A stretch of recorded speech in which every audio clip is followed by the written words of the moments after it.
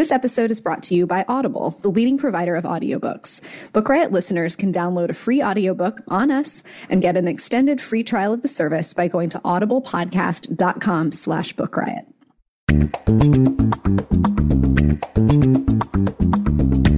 This is the Book Riot Podcast, a weekly news and talk show about what's new, cool, and worth talking about in the world of books and reading. This is episode 51, and we're recording on May 1st, 2014. I'm Jeff O'Neill. I'm here with Rebecca Schinsky. We're the editors of BookRiot.com. It's May Day. May Day. You're in summer, and I'm in spring, it sounds like. It's totally summer today, at least in Richmond. Yeah. Yesterday it was April showers. Today it's May humidity. Well, we got a May surprise. I think this news came out yesterday, 2 days ago. Mm-hmm. This is a follow-up on, we've been following the saga, it has to be said now, of the Harper Lee estate. A couple days ago it was announced that To Kill a Mockingbird will finally be going digital. Finally.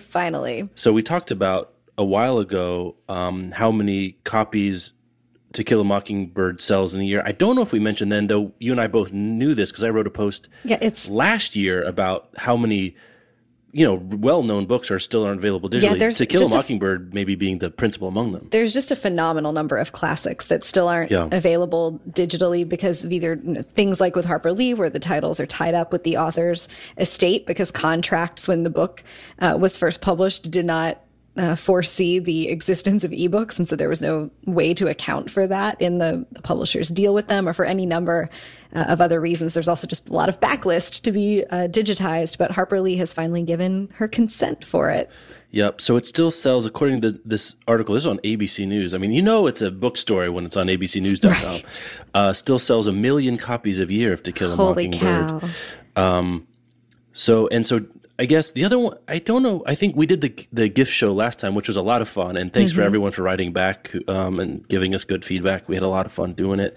We'll do another one, I guess, around Christmas time. It's so sad to think it's going to be that long, but I guess we'll have more books to pick from. Oh, but the time will fly. It will fly. What was I talking? We missed last week that the Hemingway backlist is going to be available in ebook form for the first time this summer. So those are a couple of big...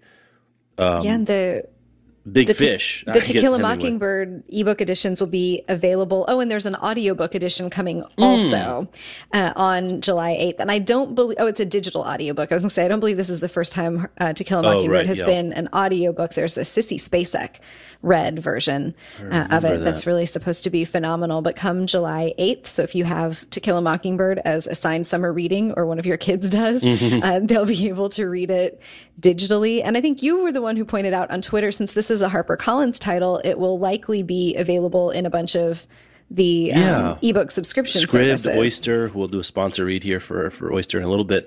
I don't know, honestly, the policy about Oyster. I don't know if it's automatically included because it's backlist. It could be, that might be a big enough one that they want you, especially since it's going to be new on ebook, that they're not going to, HarperCollins won't include it there. Yeah, it'll be interesting to see. Yeah, if we learn more, we'll find out. So that's a little bit of follow-up as well. Yay for Harper Lee. It's nice to have good news about Harper Lee. We've had some upsetting news about Harper Lee for a while. Good news. So speaking of audiobooks, let's do our first sponsor. Audible is back. Audible is the #1 audiobook retailer with over 150,000 titles to choose from. Probably you can get that Sissy Spacek. No, you said it was digital. You can't get it yet. But when there is a new digital audiobook, I guarantee you it'll be on Audible. No question that it won't. Free apps for iPhones, Androids, and Windows phones. You can download and listen on your iPhone, iPod, Android, Kindle Fire, Windows Phone, and other devices. Over 500 are supported. Unlike other services, you own the file. That's your file. You get to own it. There you go. One nice thing too, that's, we talk about different features at different time. We've had enough Audible time, but WhisperSync lets you switch back and forth between your Kindle and audiobook with losing your place. So if you want to pick up something and read a few pages, the way that it works between Amazon and Audible is that you put on your headphones and open the Audible app on your phone and hit play. It will remember what page you were on, so you're right there, which is pretty so cool. I haven't done a lot of this. Have you tried this before? I haven't tried this. Yeah, I tend to get locked into one format, but if you're the kind of person that, gets locked in and you like to do things like that, or try it out. I mean, it's probably something I should try, because with all these technologies, at first I'm like, I'm not really an audiobook guy, and then I try it and I'm an addict. So right, yeah. If there's any pattern that you and I have collectively developed around new reading technology, even the stuff we're skeptical of at the beginning, we usually end up coming around. The other thing we talked about a couple weeks ago when they were the sponsor last, well, anyway, it doesn't matter, that you can share an account with up to 3 people on smartphones. So you could get a significant other, brothers, sisters, friends, and share an Audible account, so that if one person buys it, you can then download it on your phone. And that's totally legit. That's not a hack. That's not like stealing. It's not like surreptitiously borrowing someone's HBO Go password or something like that. That's how it's meant to do. So if you want to try it out, never tried an audiobook before, and if you're listening to this podcast in your headphones, which you probably are, and you haven't, you're in your car, or in your car, and you haven't tried an audiobook, we really think you should try it. And, Audible's great. We love Audible. So you can get a 30-day free trial membership that includes 1 free audiobook. So that's as easy a way as you're going to find to try it out. See if it's for you. If the car is a really good time to do it. It's going to be summer road tripping time pretty soon. Yep. It's a really great time to try a nice long audiobook. All right. You go to audiblepodcast.com. Did I mess it up? Yeah, you just didn't say it. audiblepodcast.com/bookriot, get you the special deal. And let's do a couple of audiobook picks. This is one I haven't listened to yet, but I'm going to. It's called Far From the Tree by Andrew Solomon. Oh, he's so great. And he wrote The Noonday Demon, which was about, it's called, I think if I remember right, it's called The Atlas of Depression, which is a great subtitle, by the way. And this one came to my attention. I knew about him, and I didn't really hear about this book for some reason. It just won something, the Wellcome Prize, WELLCOME, which is given to an outstanding book in medicine and health. And this is, the subtitle is Parents, Children in the Search for Identity. So basically what he did is he grew up in a pretty conservative family. He's gay, and realized how difficult it must have been for his parents. He certainly knew how difficult it was for him, and it got him interested in the process and problems and stories about people raising quote unquote difficult children, kids that don't fit, they're not the 50th percentile on the bell curve for whatever reason, for a lot of reasons. And so it started getting into, kind of that idea. Then he basically selected, a couple of different families and centered each chapter on a particular struggle and the challenges and stories of families with different kinds of kids. It's big. It's a 40-hour audiobook. So it's a summertime read for me, which is going to, there's a lot of walking and doing the dishes and going from here to there. But he's an amazing writer, and I probably would pick up almost anything he wrote.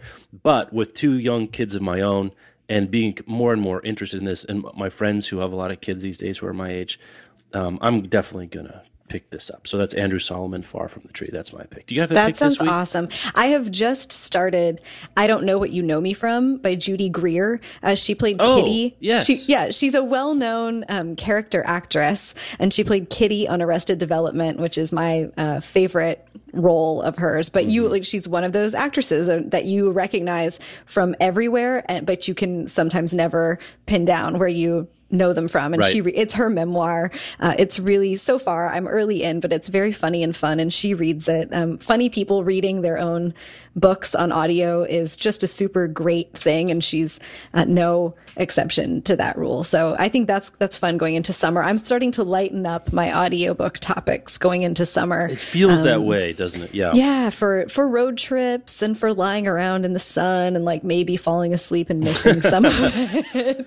But I've just started that one, and it's really great so far.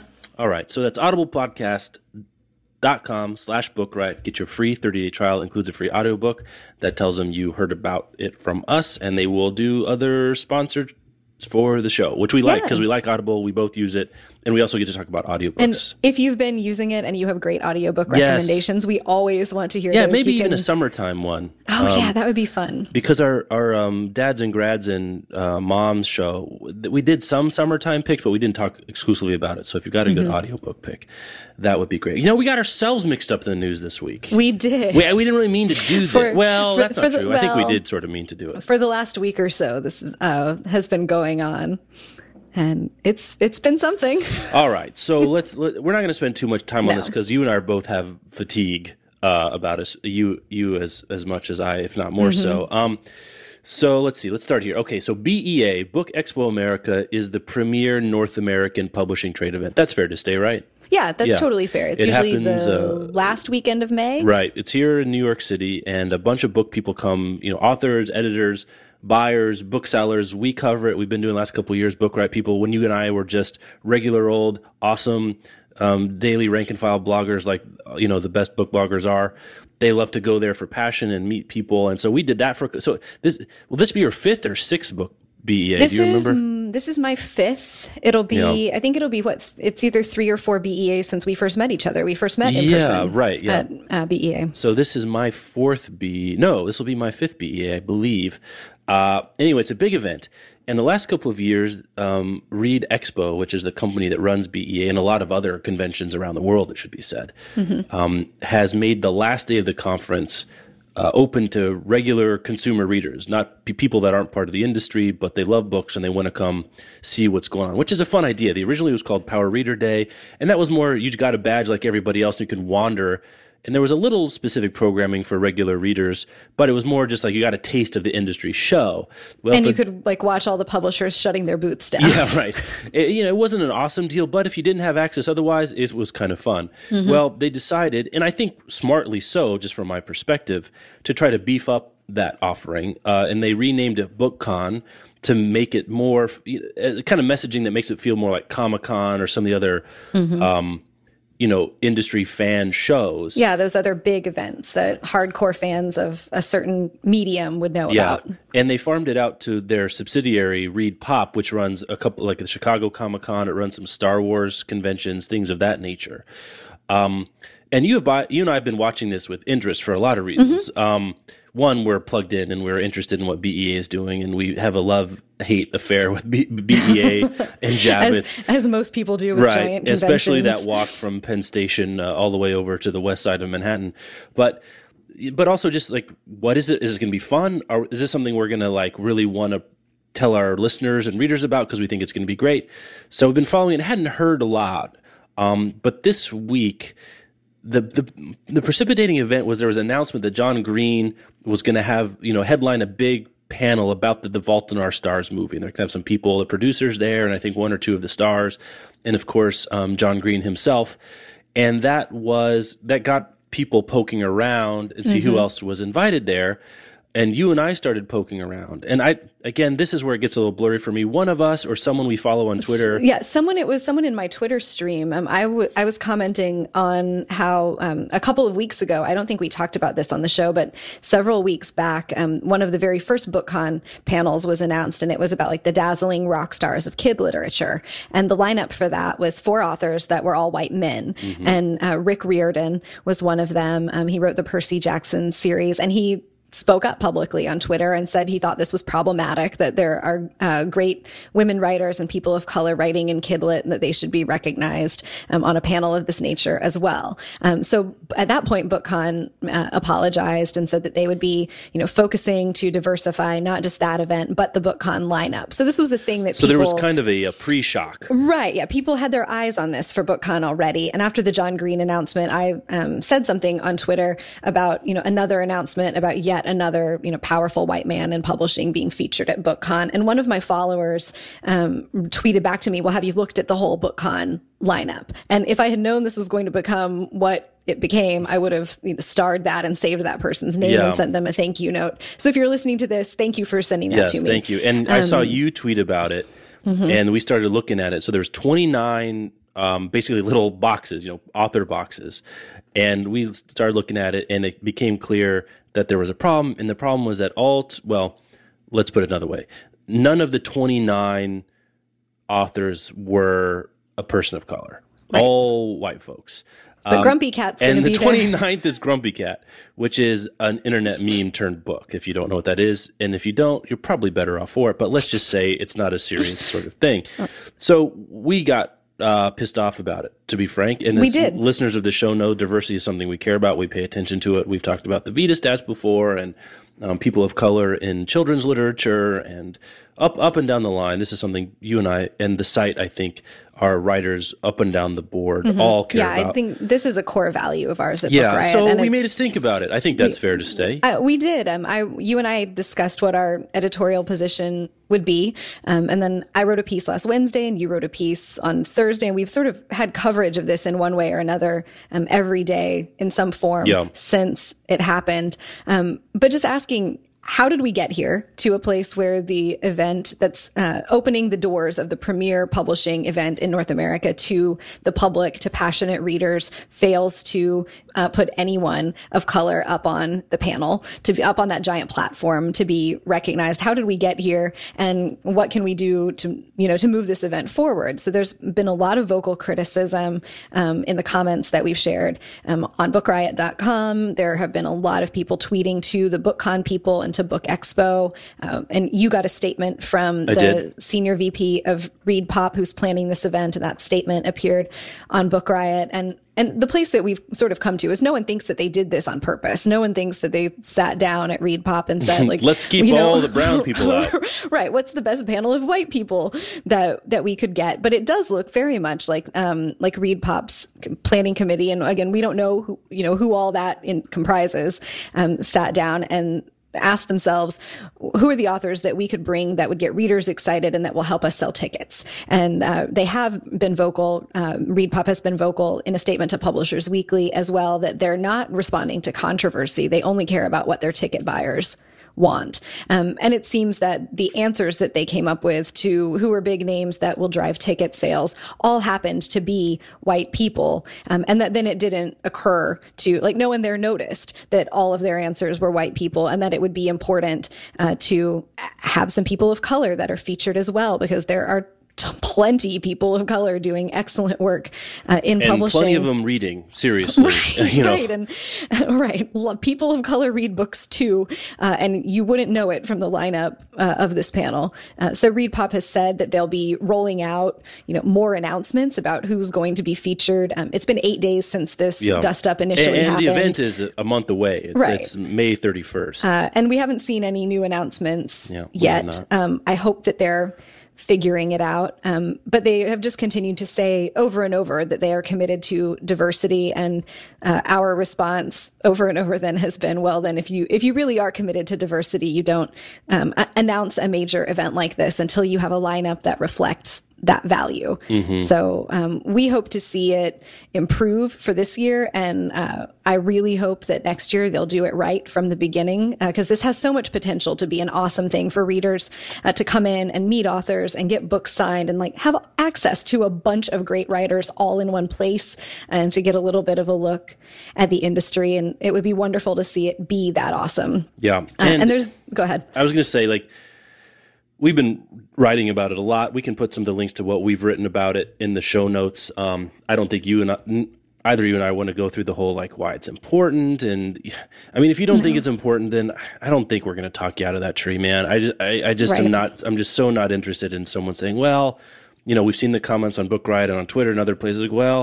There's special events for African American writers, and or white is a color too, or they're just doing what the market bears, or shut up. I just have no time to try to defend this. So it's important to us. We'll probably continue talking about it, though. I think we'll probably quiet down about BookCon for a little bit, because there's really no news. We've said to this degree what we have to say. I will say this, though.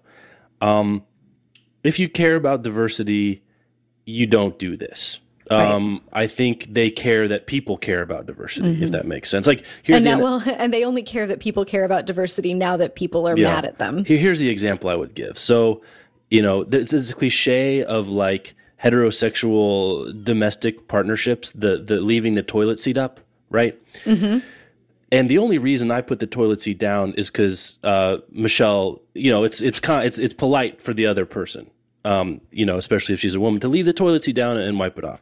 I don't care about the toilet seat being down for me, but I do care about doing it for her. Does that mean I care about putting the toilet seat down? It actually doesn't. Right. It means I care about what Michelle thinks. So I think this is kind of a toilet seat ethics here, where they don't actually they don't actually care about the toilet seat. They care that someone cares. And that might seem like, I don't know, that might seem like parsing it too closely, but I think that's the only way you can understand how it happened, that they got 29 names and none of them were people of color, because they didn't actually fundamentally care for themselves. They might, because in the statement, I asked Lance Fensterman, who was great and gave a statement quickly and let me put it on the site full text, and I didn't edit it. I did ask to do a couple of follow-up questions. He said, let's just let this statement be and let what happens next speak for it. And I understand that. But one of the questions I was going to ask is, why do you care about diversity? Because that answer, I think, would have told me a lot. I think it would have been hard for them to answer, frankly, based on what I've seen. I think so, too. I think this comes down to BookCon now has to care about diversity because people who would otherwise be buying tickets are telling them that they have to care about diversity. And people are asking for refunds because they care about diversity. But if it were a core value for BookCon before this, we would see evidence of it already. And now when there are people of color who are announced on this lineup, as I hope ReedPop is doing, we're going to know that that's there in response to criticism, not because it was important to BookCon from the start. And that's I suppose really there's a single digit probability that there would be an announcement about a person of color, an author of color, being on a panel if this hadn't happened, but you just can't believe that in good faith now. Right. And they're in a tough spot. And I did one of the thing I wrote was trying to write a response. If I were ReedPop, what would I have said? And one of the things I said is, there's no way at this point, there's no way not for it to feel like tokenism. That you just can't do it. But better tokenism with the moral gun to your head than no tokenism at all. And then maybe next year, if they're still doing it, if they decide to do this, we won't have to have this discussion. Now, does that mean they really genuinely care about the toilet seat anymore? I don't know. I don't know if it matters. But at this point, I just want them to do the right thing. Yeah. And it would be best if they were doing the right thing for the right reasons, but I just want to see them do the right thing. Yep. That's period. Right.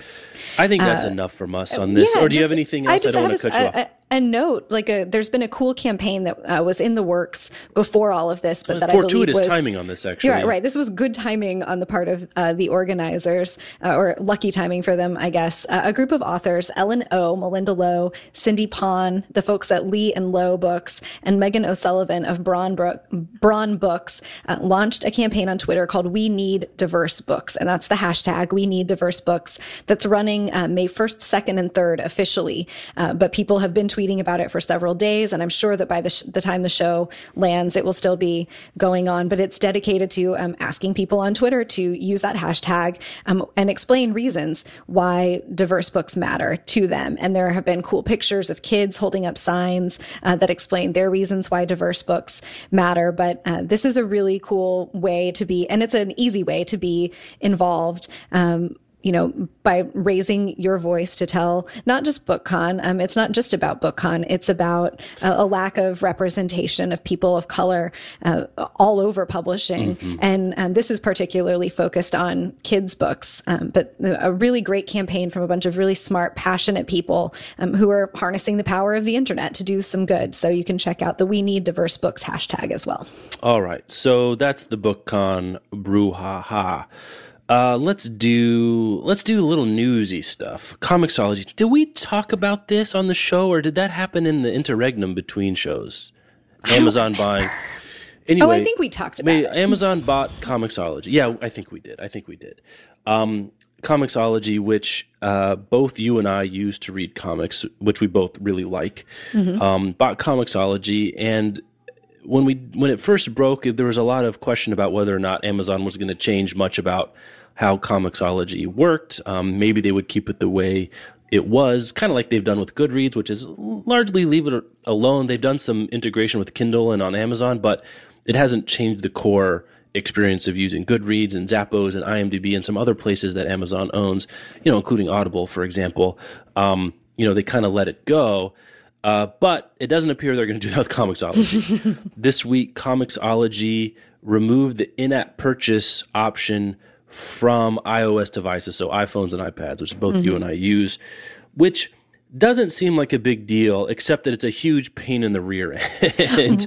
Right. Yeah. I think when we first talked about it, you talked about how you went on like a binge buy of comics, which now if you want to do that, you'll have to put your device down and log on to your Comixology account on a regular computer. Or using the mobile browser on your phone or tablet, which is not awesome, by the way. Make the purchases and then go back into the Comixology app. It makes sense from Amazon's perspective, though, to stop giving 30% of the purchase price over to their competitor, Apple. I think it may not be about that 30%. My sense is that they want to make having a Kindle Fire HDX more attractive than buying an iPad. And this is just one way of making the iPad slightly less desirable, especially for hardcore comics nerds. Because if you can have a Kindle Fire HDX, nice 8.9-inch screen and a nice Retina display, where you have a really integrated Comixology app and you're trying to make a decision between an iPad and a Kindle Fire, that might make the decision. Like, honestly, for me,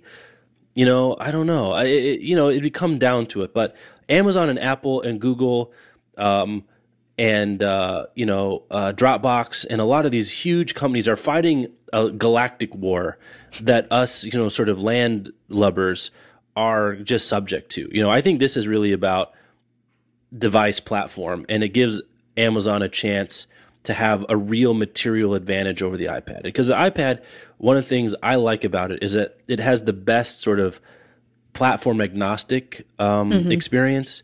I can read from Kobo, I can do Audible, I can do Kindle, I can do iTunes, I can do Barnes and Noble, all right there. But this one really makes it like if you're a comics buyer, and a lot of people are, because Comixology was the top grossing non-game app in the iTunes store last year. So there's a lot of people buying a lot of money, putting a lot of money into their ecosystem. Yeah, and there's been a lot of talk about how Comixology and digital comics have opened up the comics reading community. Yeah. I'm surprised. We never saw a price, which I'd be fascinated to know. I know nothing about their earnings except they're doing extremely well. But it seems to me one of those things that if there wasn't a bidding war, Apple should have bid on it, and so should have Marvel. Because this leads into our next story, is that Marvel has also, in addition to being on Comixology, they have their own white label version of the Comixology app that you can buy just Marvel titles from. And this story we saw in Melville House, which is the great Amazon watchdog, I guess is a way of saying it. They really are. And they walk the line very well. Like, as a brief aside, Melville House publishes excellent books, and they bring back out of print books from the backlist and make those available. But they, their books sell through Amazon, but they're one of the only, if not the only, relatively big publishers that's also vocally critical of Amazon when they believe it's deserved. Yeah. So Marvel has a contract with their white label Comixology app through 2015. Some suggestion here that once that is up, they're going to rethink themselves. This is one of those situations where Marvel and DC combined are much more powerful in the comics industry than any two publishers in the regular books industry. So in theory, if DC and Marvel could get their heads together, which is, cats and dogs living together to some degree, they could make a real play. They could pull all of their titles from Comixology, create their own imprint agnostic app, make it available on all platforms. So I don't know. There's a real chance. I think if Marvel wanted to, they could gut Comixology. But I don't know if they want to. I don't know if they want to go there.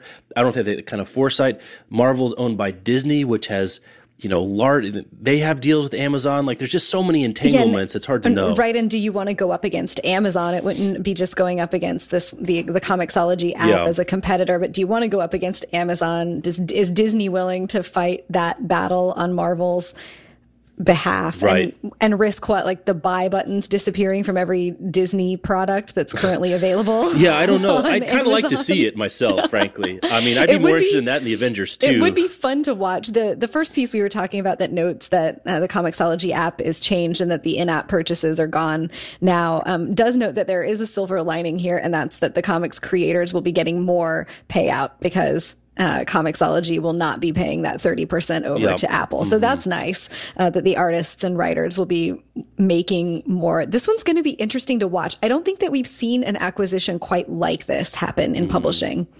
Yeah, and comics is not our area of expertise. I mean, not that we're publishing industry experts, but we just follow it more closely. So I don't know all the dynamics here. But this is Apple, Disney, and also Time Warner, which owns DC Comics, Amazon, all have thumbs in this particular pie.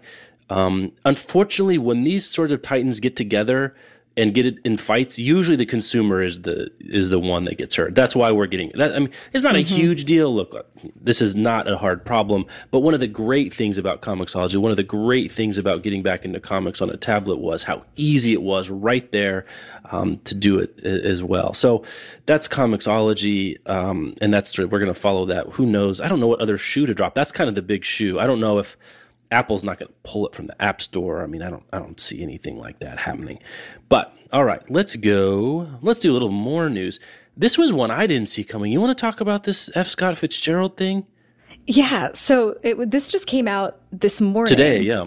And it's a story from The Guardian that the stories in Fitzgerald's fourth collection, Taps at Revi, were written for publication in the Saturday Evening Post in the late 20s and early 30s. And they were apparently censored and for drug references and sexual innuendo, and apparently also for anti-Semitic slurs. The editors of the Saturday Evening Post made some editorial choices, as editors do sometimes. And so those stories are going to be made available uncensored for the first time. I mean, I didn't even know that they had been censored in the first place. I should have thought about this, because the Saturday Evening Post was a tame outlet. He had a long-standing relationship with Saturday Evening Post. He got paid extremely handsomely. I once did the inflationary math. I think he got something like $5,000 per story, which in 1929 is the equivalent of like $78,000 per short story. There are probably not very many short story writers getting paid $5,000 per short story today. So, I mean, it was an important relationship with him. This is really going to be interesting to see. It is going to be interesting.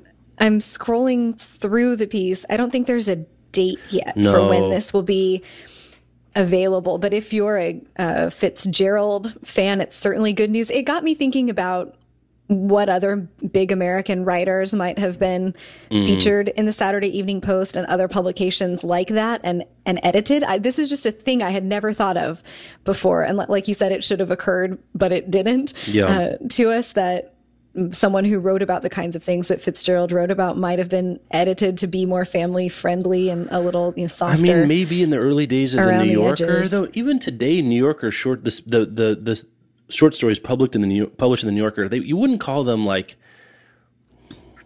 I don't know. It's not like it's there's not a lot of challenging stuff happening in those. Yeah. I mean, I don't know if that means things are edited. I think it might just happen in the selection process.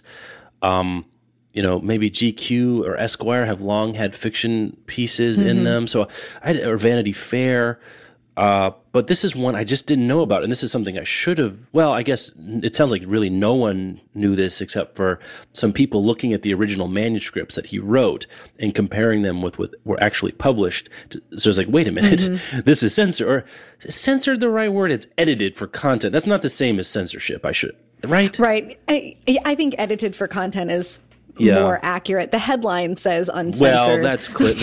That's FUD. Editing and censorship, like there's a line there. At least they didn't say like original language was banned. Right. Yeah. And I just looked it up. It looks like this is the Cambridge edition. It's the Cambridge edition of the works of F. Scott Fitzgerald is the series. It's Cambridge University Press, and this new edition of Taps at Revi is available in the U.S. on May 31st of this year. It is from an interesting period in Fitzgerald's life. He died in 1940, and he was, if I remember right, didn't publish much after about 1934. So these were among his last published works where he was really unspooling.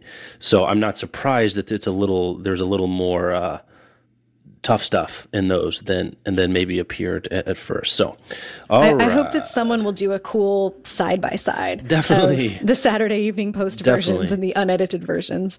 All right. So I skipped the second lead story. I just scrolled right past it.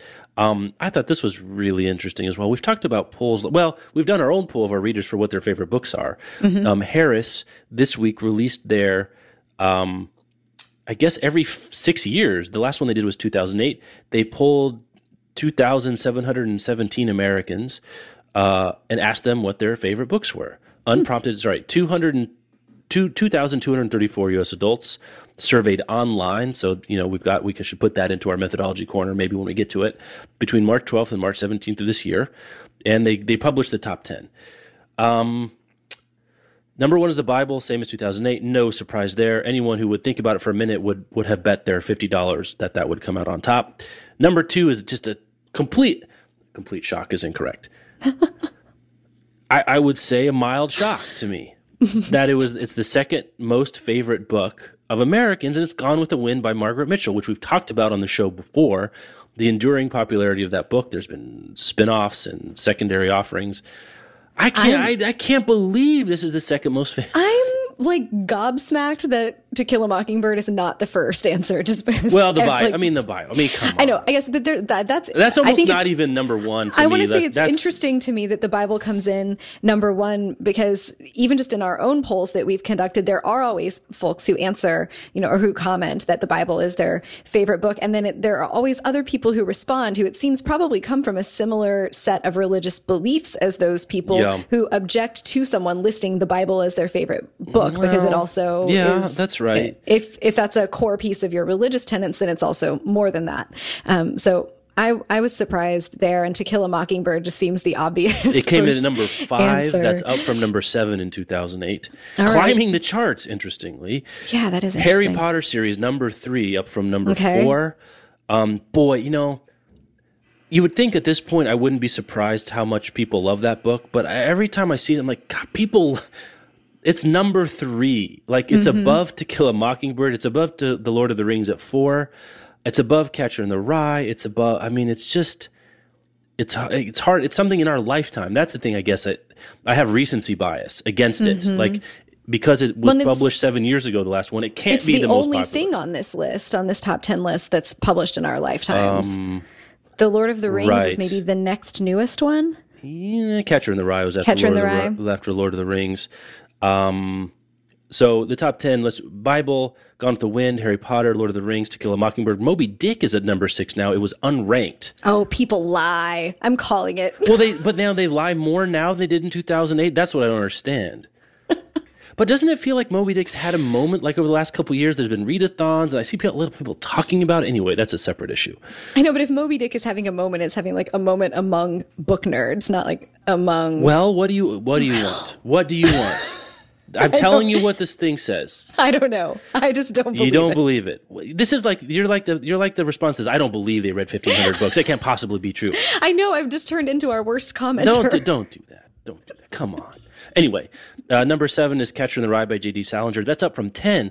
So I thought this was interesting. I feel like I've been hearing a lot of slagging on Catcher in the Rye over the last 3 or 4 years, but actually going the opposite way. It's actually up from number 10. Yeah, maybe people are feeling like they can't publicly admit that they love the book, but they're happy to But I'm going to use this anonymous poll to get back at all those people. Little Women at number 8, previously unranked. Grapes of Wrath, number 9, previously unranked. And The Great Gatsby, number 10, previously unranked. I wonder if the movie had anything to do with Gatsby.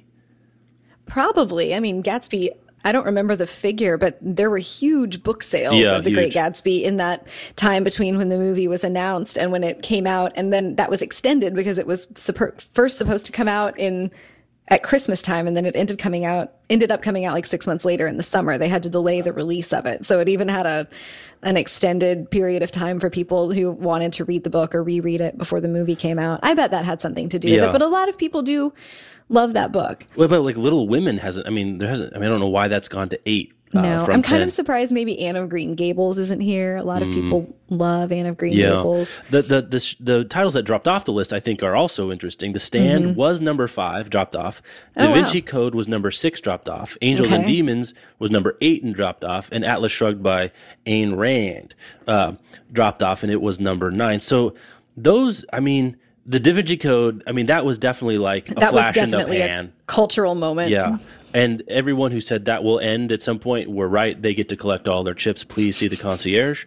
The Stand, I feel like Stephen King's profile has actually gone up to some degree, so I'm a little surprised there. I guess I don't know. I mean, I guess a reemergence of some classics over recent. Atlas Shrugged is more recent than a lot of these things as well. Right. And the first headline that I saw about this study was that Atlas Shrugged was no longer, like the headline of the whole piece was like Atlas Shrugged no longer among Americans' they just want libertarians to share and get pissed books. off. So that's interesting. A more timeless list than it was the last time they did this. Mm-hmm. Anyway, all right. Then there's a whole bunch. They broke it down by demographic as well, because I guess they got some information from the respondents. We don't need to go through all of this.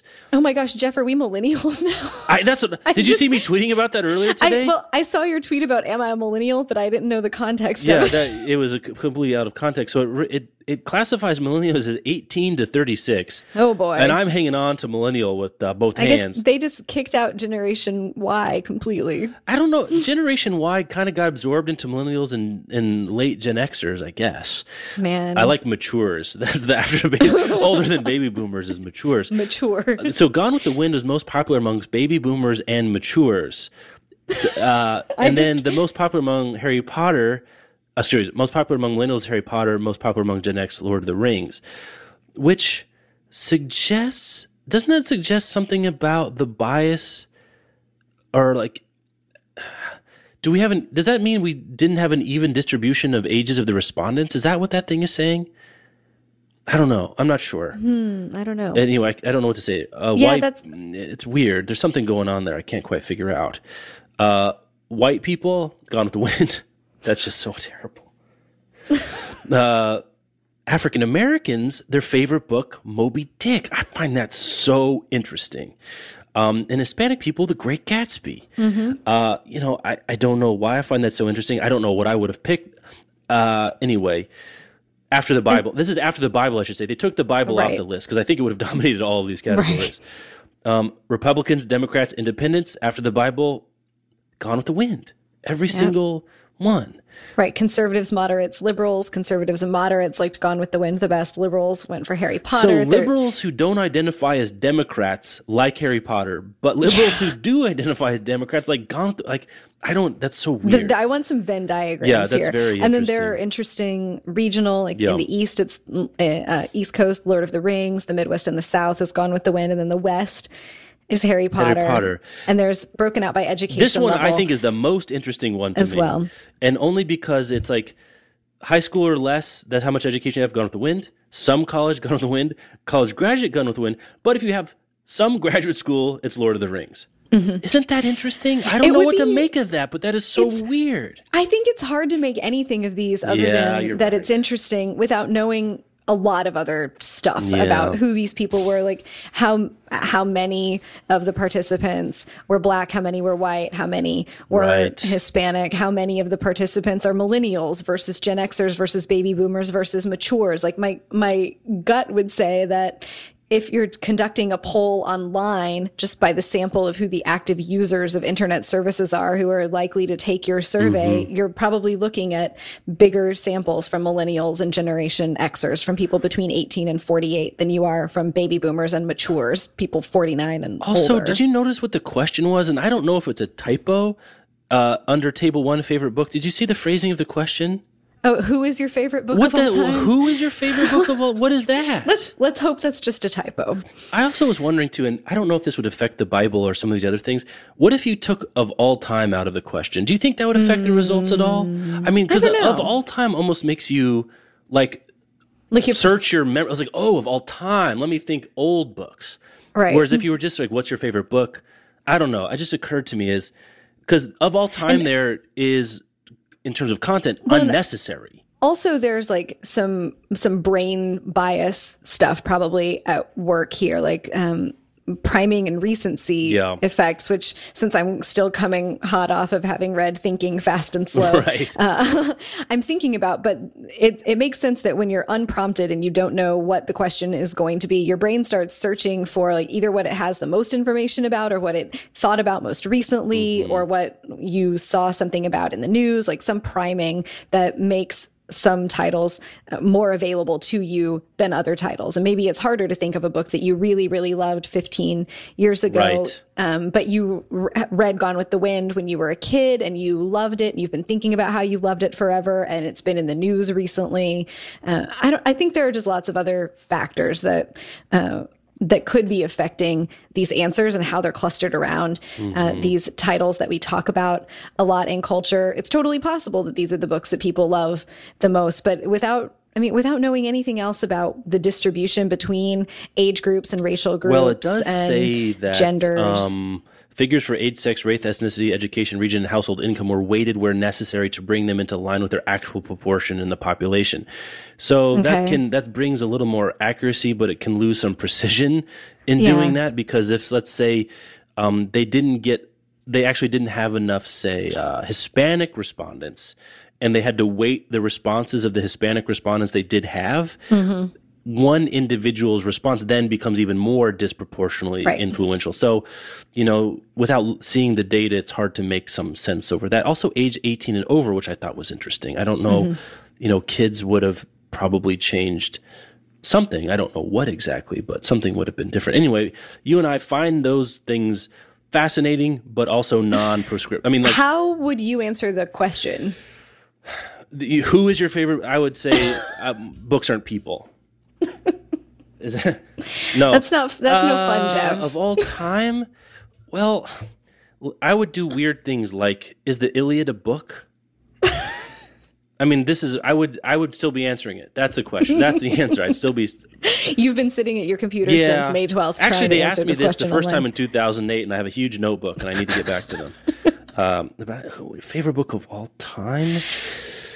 Favorite hard. is also different. Like, the best book you've read is different than favorite for me, if that makes sense. Yeah. Like, I don't know. Gun to my head, East of Eden, The Iliad, Invisible Man in some order. No, that's not right. What am I talking about? That's completely bollocks. Invisible Man. I don't know. Invisible Man's up. I mean, that's the only one I know for sure. Because, like, all right. Iliad's not a book; it's a poem. Whatever. Why are you making? Why you do this? This is unfair. I'm torturing you while I'm thinking about. Yeah, that's mine. A classic trick. Paradise by Toni Morrison, The Sparrow by Mary Doria Russell, and Fahrenheit 451. Fahrenheit 451. That's not bad. That's a good list. Anyway. And it'll be different tomorrow. Yeah, let's do a couple cool things. Get angsty. There have been some cool things. Did you see this link? I stealth added it. We didn't even talk about it before the show. Yes, My Librarian. Yeah, I did see that. The Multnomah County Library, that's up there in Oregon, has this service called My Librarian. And I'm going to just read the description. We're here to help you find your next great read, share your unique reading taste with the librarian of your choice, and get expert book recommendations the way you want them from another human being who loves reading as much as you do. Bravo, Multnomah County. So you can tell them what you like, books you don't like, and they can give you some personalized recommendation. They have profiles of their librarians up, so you can see their pictures, and they tell them a little bit about themselves, so you can sort of hand pick. Yeah, this is so cool. Though I have to say, you know what I'm going to say about these librarians, don't you? Tell me, Jeff. Think BookCon. They're all white. All white. So, there's that. But it is a librarian's job to know about all that books have to offer. It is. All I'm saying is if you're one of the many fine non-white people of Oregon, yes, that's one. It's just a part, the whole diversity thing all across books. Yes. I don't want to pick a fight. I'm just saying if we're going to do it to BookCon, which we have an ambivalent relationship with, we should do it to this thing we think is really cool. That's true. So, we should. Anyway, there's that. So I think this is great. You can hit a button that says "Ask Lisa" or Matthew or Karen. I think I might or try this. Oh, can yeah? That's really cool. You know what? Maybe we'll try this. And if you are out there listening and you try it, let us know how it goes. Let us know how it goes. This is really cool. It's one of the things that's nice about this is that this is one thing that booksellers often do. But they also are more time constraints because they got the work to register. They often don't have the technology, whereas a lot of the libraries have technology in place where they can do things like this. Right. So they don't have to worry about it being a profit center. This is not something you're going to see Amazon do because they can't do it for 10 million people. Probably if we all flooded Multnomah County with our requests from all across the internet, it wouldn't be sustainable either. But in the long run, it's just going to be, local residents using this. And I hope you do. And I hope if you're an Oregon resident or know someone who lives around here, you certainly tell them about it. Yes. Yeah. One of these librarians, Rachel S., one of her favorite authors is Mary Doria Russell. So I think that I will send her my request and try it out. This other cool thing of the week, I just think is so super fun. Coldplay, the band, they announced it earlier this week on April 28th, that they're going to hide handwritten lyric sheets from their new album Ghost Stories in 9 libraries across the world and create a scavenger hunt for their fans. So cool. Isn't that great? That's great. There's a hashtag for it. It's Lyrics Hunt. If you're into Coldplay, you can find out more about it at Coldplay's website and figure out what these libraries are and go on a scavenger hunt. Or maybe you can use the internet to team up with somebody who lives closer to one of the libraries that you live farther from. And put the lyrics together, and there's going to be one of them is going to have a golden ticket that will give the finder. You get to marry Gwyneth Paltrow if you put them together, and then you can consciously uncouple from her. The finder of the golden ticket gets a free trip to London to see Coldplay play on July 1st. And I haven't really thought of Coldplay in a long time. They haven't been, other than the Gwyneth Paltrow, Chris Martin divorce news. There hasn't really been much about them lately. No, just I guess the only time I encounter Coldplay is when they're trying to euthanize me in Starbucks with their music. I cool. kid, but this is awesome. Yeah, plus 5 cool points to Coldplay. Right, and how great would it be to see an author do something like that as well? Team up with libraries or cool bookstores to hide bits and pieces of stuff related to their book, and then do some sort of cool reward for it. I just thought that was so creative. That is very cool. And fun. So we'll drop a link into the show notes there if you want to get details and get your squad of international library sleuths together. All right, let's do our second sponsor. All right. Our second sponsor this week is Squarespace. They are back, and we're glad to have them back. Squarespace is an all-in-one platform that makes it fast and easy to create your own professional website or portfolio. And we have a special offer for you. You can go to squarespace.com and use the special offer Poetry to get a free trial and 10% off. We love Squarespace because we know that today, it's important for anyone who has a web presence to have a web presence that looks good and that looks professional. So if you've been thinking about starting a blog or a website for your business or a small store for something that you create, Squarespace has beautiful customizable templates, 20 of them to choose from. They're easy to toggle and to play with and to add your own images, to format the text. You don't have to know a lot about web design. You don't really have to know anything about web design. You just have to be willing to plug and play with the Squarespace templates available. They've won numerous design awards, and they have an award-winning support team as well that they call, I think, they call their support office the Care Bear layer. Exactly. They're available 24/7. So if you get stuck on something and you need help, there are 70 Squarespace employees just on their customer care team. You can call a Squarespace Care Bear and they will help you figure out how to do the thing that you're trying to do to make your website look gorgeous. It starts at $8 a month, and that includes a free domain name if you sign up.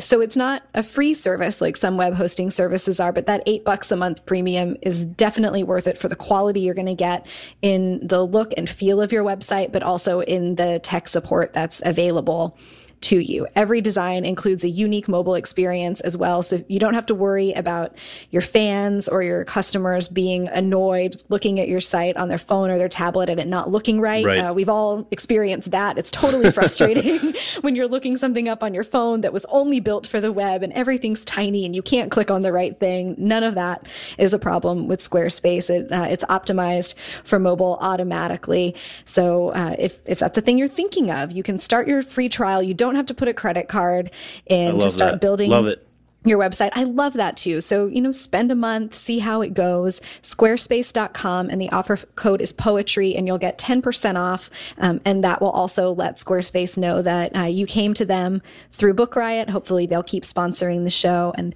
if you've built a blog or a website or a store on Squarespace, we would love to know about it. So shoot us an email, podcast@bookriot.com. We'll take a look and maybe we'll give you some love on a future we've done episode. that before. It's been a lot of fun to see what people do with We've Squarespace. had book blogs and like used bookstores and all kinds of cool things. All kinds of cool stuff. Really be great for an author site, I think, too. Very simple. They have built-in e-commerce. So if you're trying to sell digital goods or physical goods in an easy and simple way, you can do that. Okay. Tell me about some new books.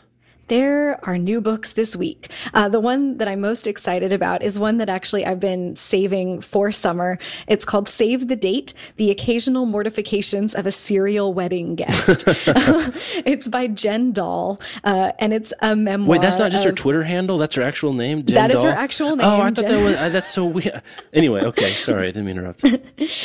It's a memoir about going to lots and lots of weddings, kind of an always the bridesmaid, never the bride, going from ceremonies of family members that she hadn't seen up to a recent boyfriend's nuptials, all sorts of stuff. Jen is great on Twitter. She's also doing a lot of fun things on Instagram. Yeah, she is great on Twitter. She's posting pictures that people send her of like their terrible bridesmaids dresses or horrible wedding stories from things that they attended. Rachel Manwill, who is one of our contributors at Book Riot, picked Save the Date as her best read of April. So there's a great endorsement from a reader that I trust as well. It just seems like a lot of fun. And I don't know, I think Rachel said that she's going to like 14 weddings this year.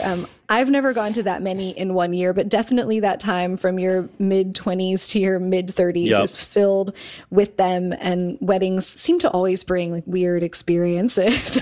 It's charged, emotionally charged. People have traveled. There's a lot of alcohol. Right. Unforgettable stories. So a lot of backstory with other people. Yeah. Right. And lots of opportunity for like awkwardness and hilarity.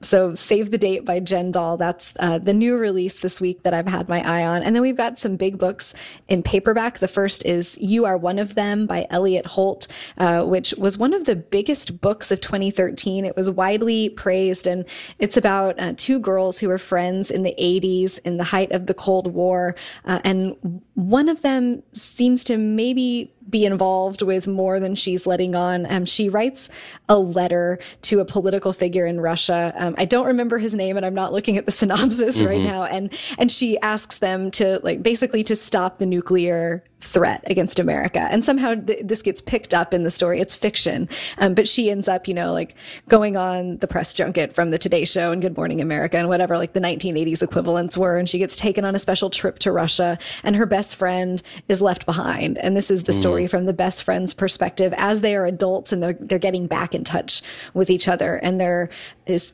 history and Cold War tension and friendship tension and maybe some spies and intrigue. I read it in one sitting on a flight last year. It was a really good read.